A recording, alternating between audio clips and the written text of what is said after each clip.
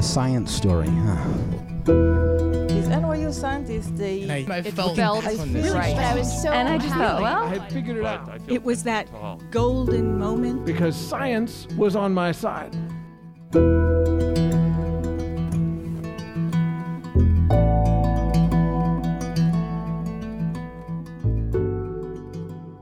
Hello, everybody. Welcome to the Story Collider, where we bring you true personal stories about science.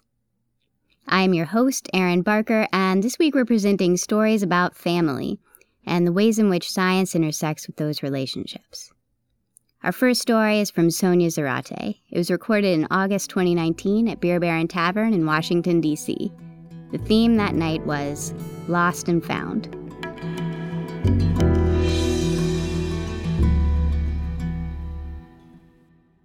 So I know I stand between you and whatever else you're going to do tonight, so I'll get started. So it's the first year of my graduate program, and I am, in addition to doing research, taking an advanced cell biology course and a couple of different research seminars. I am going to leave the lab early that day because I'm headed to a Rage Against the Machine concert with my husband in LA. That's right. So growing up, I was, there was two different things that kids could do in my sleepy little town. They could either go to these backyard keggers or they could go to concerts. And I belonged to the group that went to those rock concerts. And so it was such a relief for me then, and it was supposed to be a release for me now. But I questioned whether it would be. You see, as a parent of a 7-year-old daughter, I always had to manage my research and everything else that I had to do between those daycare hours. And so this outing was going to cut into those hours, and I wasn't sure how I felt about that. So I had talked to my father, and he had agreed to watch her. And when I called to him the previous night, he let me know that his wife would be picking up my daughter from school as opposed to the after-school care. I knew my daughter was going to be super excited because even though she liked her after-school care, she liked her grandparents so much more better. And so I reminded him, and yeah, he was going to pick her up. And so the plan was that my husband was going to pick me up at the lab and that I was supposed to leave my rock concert outfit in his car. Truth be told, if he was not out in that parking lot waiting for me, I would have set up another PCR reaction. He would have been waiting for me. So we take off, and I wait until it gets a little bit dark to change out of my frumpy lab outfit and into my cool rock concert outfit for this Rage show. And at that time, my cell phone rings, and I look over and I recognize the number. I casually mentioned to my husband, leave it to my dad to always know when I'm up to no good, like changing outfits in cars. So I answer the phone, I say, "Hey, Dad." And his response to me was, "Sonia, stay calm." My heart stopped and raced all at once. As it turns out, there had been a car accident, and my daughter and his wife had been taken to the hospital. I fought off this feeling of just absolute dread as my husband and I weaved in and out of traffic. It was total rush hour traffic. We were weaving in and out of it.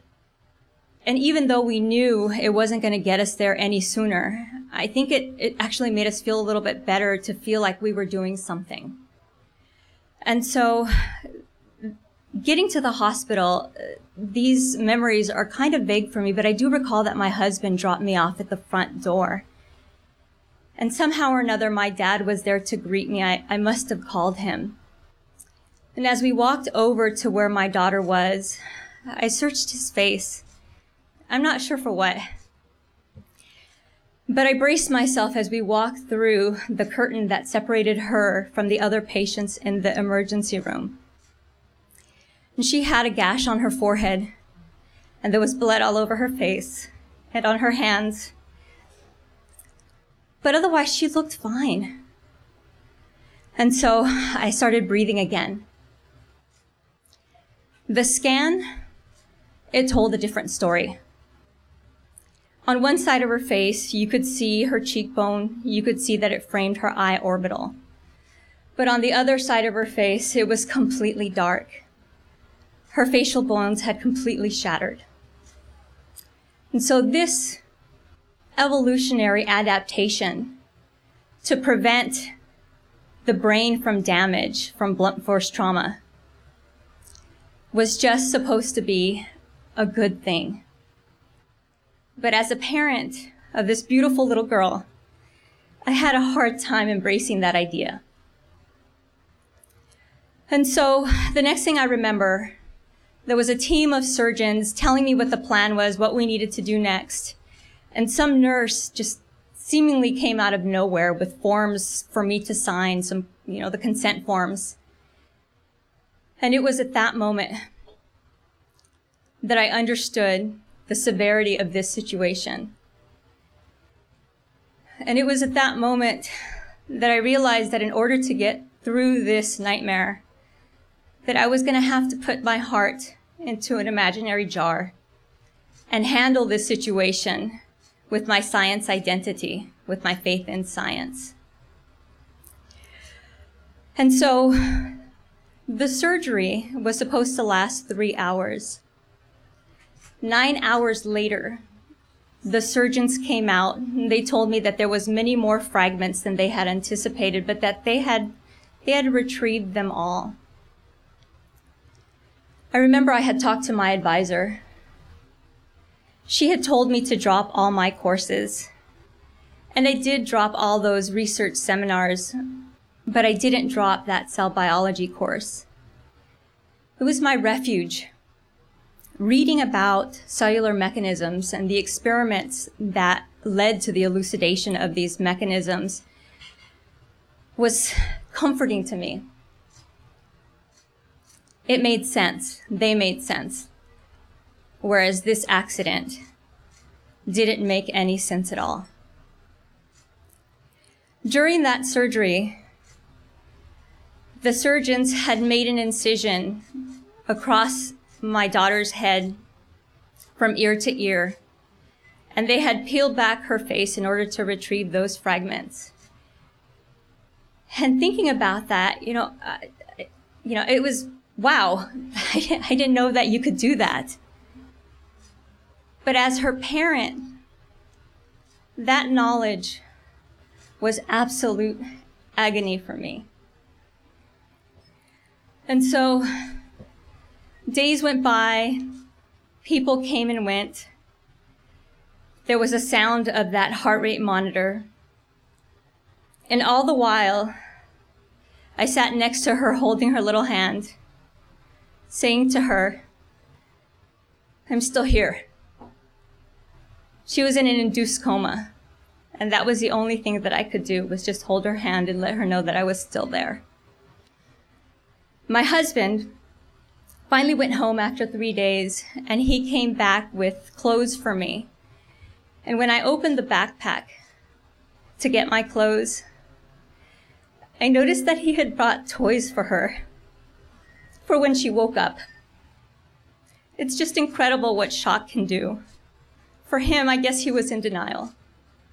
And for me, I clung to science like there was no tomorrow. I just needed to do that. And so my daughter had a series of reconstructive surgeries.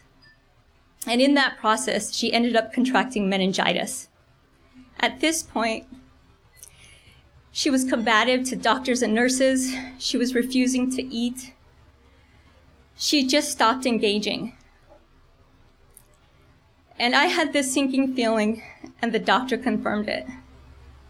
At this point, my daughter had lost the will to live. He had seen this before, and he felt that, what usually helps patients is the return of some normalcy in their lives. And I got that, because that cell biology class, that's what that did for me. It gave me some sense of normalcy in this chaos. He told me to take her home. So she went home with the PICC line to administer the cocktail of antibiotics that she needed to treat the meningitis. 4 hours later, that PICC line failed. As I was carrying her back into the emergency room, I realized how fragile she was. She was 7 years old, and she weighed nothing. It wasn't even an effort for me to carry her back in. And at this point, I was absolutely losing my faith in science. I was so banking on science to save her. And as I walked through those emergency room doors, I was just pushing down these feelings that this could be the last time that she, walked in or out of these doors. Thankfully, those 4 hours made a huge difference. She became motivated. She started eating. And 2 weeks later, we went home for good. I got a B+ in that cell biology course.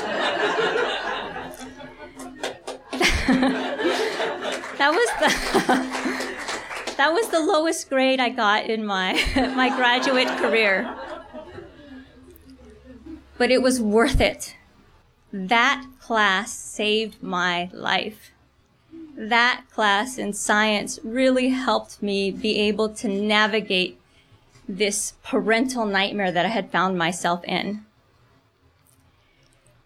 It's been 20 years since that accident. And believe it or not, I just recently realized that I forgot my heart in that jar. I've been navigating life, always waiting for some shoe to drop somewhere. Or maybe I just felt that I wasn't going to be strong enough in order to put that thing back in and process this event. I feel strong enough now, so I'm taking my heart back. Thank you.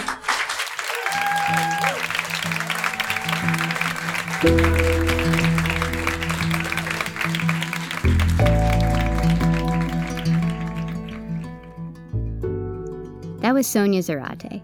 Sonia is a mother and grandmother, a Dodgers fan, a trained plant molecular biologist, and a champion for diversity, equity, and inclusion in STEM. As president of SACNAS, the Society for the Advancement of Chicanos, Hispanics, and Native Americans in Science, and as a program officer for the Howard Hughes Medical Institute, Sonia is living the dream at the intersection of STEM and culture. When she's not working to make the scientific enterprise excellent by making it more inclusive, she enjoys traveling, running, FaceTime calls with her family, and playing Crazy Eights. Before we move on to our next story, I just want to remind everyone that we have another online live show coming up next week. You can find out more about that at storycollider.org, but I will tell you that the theme is animals. Some of you may remember Catherine McDonald's amazing shark story from earlier this year.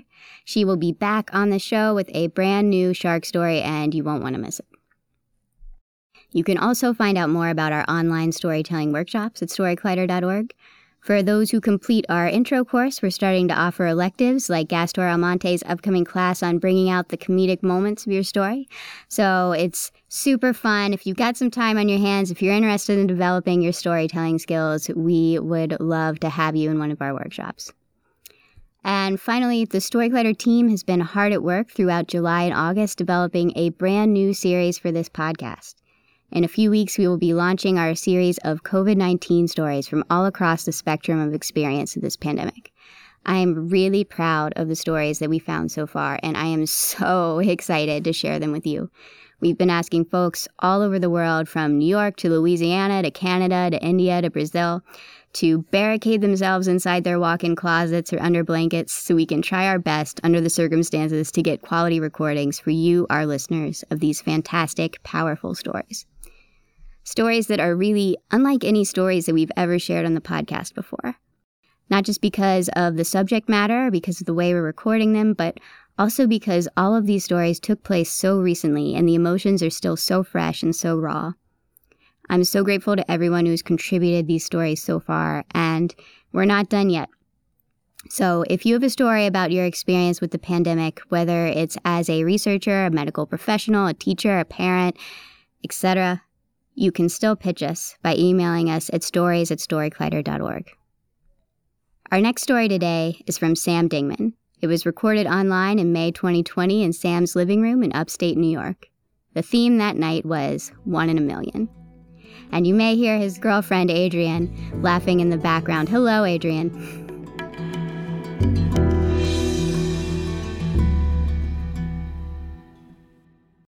So it's a couple years ago, and my girlfriend invites me to her family reunion.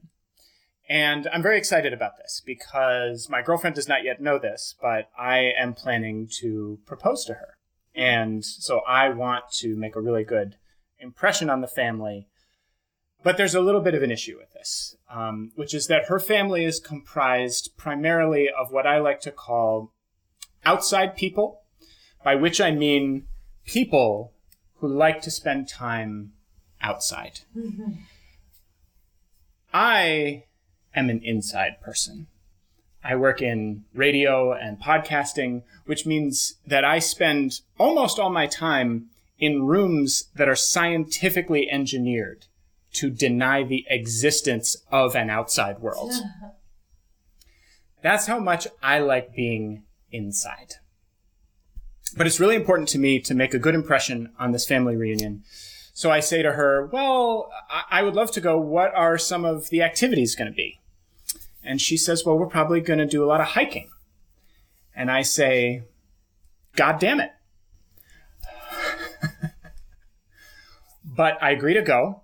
And actually, when I get there, it starts off really well.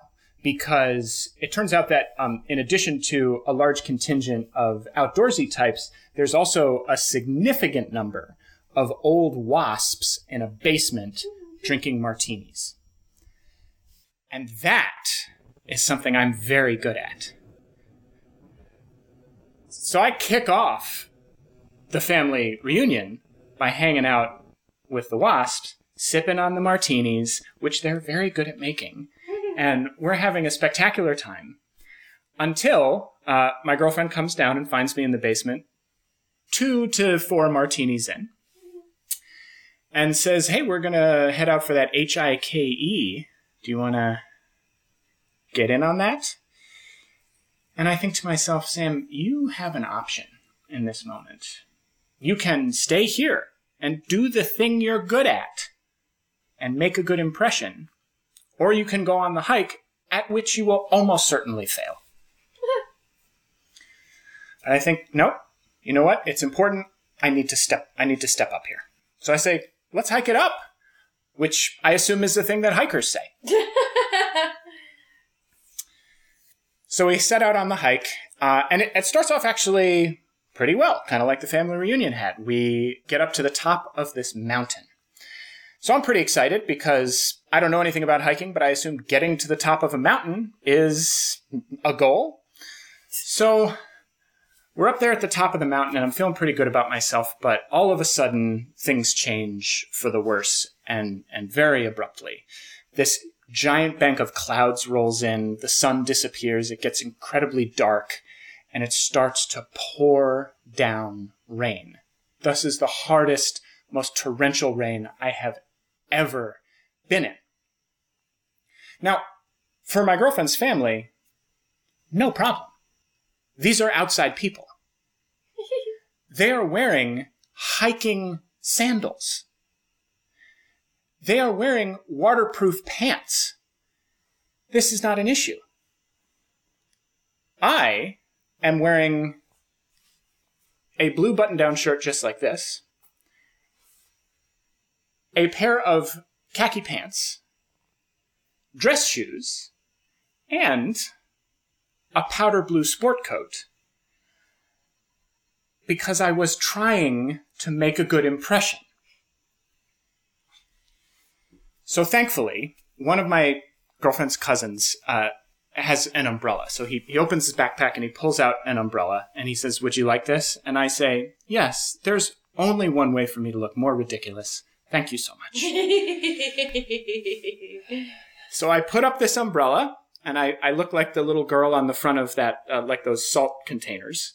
And we begin making our way down the mountain. And as we do, all of a sudden I feel this thing, and I've never felt anything like this before. And this is the feeling. It's like the hand of God has reached out of the sky, grabbed the top of the umbrella, hoisted me into the air, and then thrown me to the ground. And this feeling is accompanied by a sound like this. And as I hear this sound, I look up and I see white light flashing by my periphery. And then I hear one of my girlfriend's other cousins say this phrase, and I will never forget this phrase. It really is locked in my memory. The phrase was, "Drop the fucking umbrella." And I throw the umbrella to the ground. There is smoke coming off the top of it. And I realize that I have just been struck by lightning. Now, when you are an inside person, something people say to you sometimes is, what are you afraid of going outside? You think you're going to get struck by lightning?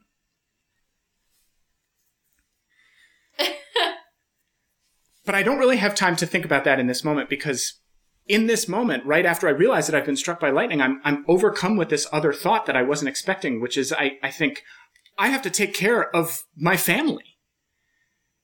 And I was completely surprised to have that feeling, because until this moment, I had felt no connection with them and had been scared that that was never going to be something that could happen. But as soon as this has happened, I jump back up to my feet and I say, everybody come here, everybody come here. And we run over into this little grove of trees where I imagine we'll be safe.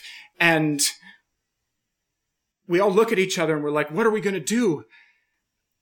And none of us has an answer, because what do you do in that moment except hope that you don't die? And thankfully, none of us did. But for just that split second, we really were together. And so thankfully, we get down to the bottom of the mountain without further incident. And afterwards, my girlfriend and I are sorting through this experience. And she was a PhD student. And so the first thing she did is look up the odds of how likely it is to get struck by lightning. And when we looked it up, the number we found was 1 in 15,300.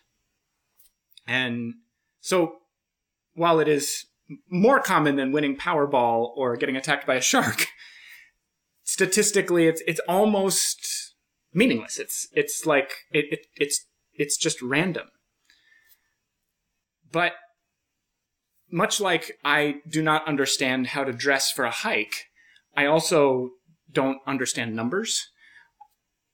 I am a storyteller. I can only understand the world through stories. And when something like that happens, it rewrites your entire story. And you want that to mean something. Shortly after this, my girlfriend and I split up. And all of a sudden, it's not just the lightning strike that feels meaningless. Everything feels meaningless. I was preparing to make the entire remainder of my story intertwined with hers. And now that feeling has been replaced with this numbness. And I'm just walking around feeling nothing all the time. And so it's a short while after that, and I'm in a group of people, and I tell the story of getting struck by lightning. And at the end of it, this woman comes up to me. And she's an older woman, and she's kind of frail. And she grabs my forearm. And she says, "Are you a Buddhist?" And I say, "No." "What's about to happen?" And she says, "Listen to me. What happened to you is a blessing. It's called a darshan. You are a holder of light." And then she disappears. I'm not 100% convinced she was ever there. But I remember her saying this. And I realize, again, after another inexplicable incident, Sam, you have an option here. And that is to decide that what she has just told you is the lesson that you are supposed to learn from this lightning strike. Which is to say, that day when I went up to the top of the mountain, I was metaphorically, and it turns out literally, grabbing on to a lightning rod. I cared about this person so much that even though I had almost nothing in common with them, I wanted her family and all of their pockets and sandals to also be my family. And it didn't work out that way. But for a split second after the lightning strike, I got a little sense of how powerful that feeling might be. And I now know what I have to look forward to when that does happen with the right person. And so I have decided that from now on, whenever I have the option, no matter how much it hurts, I'm going to choose to hold on to the light. Thank you.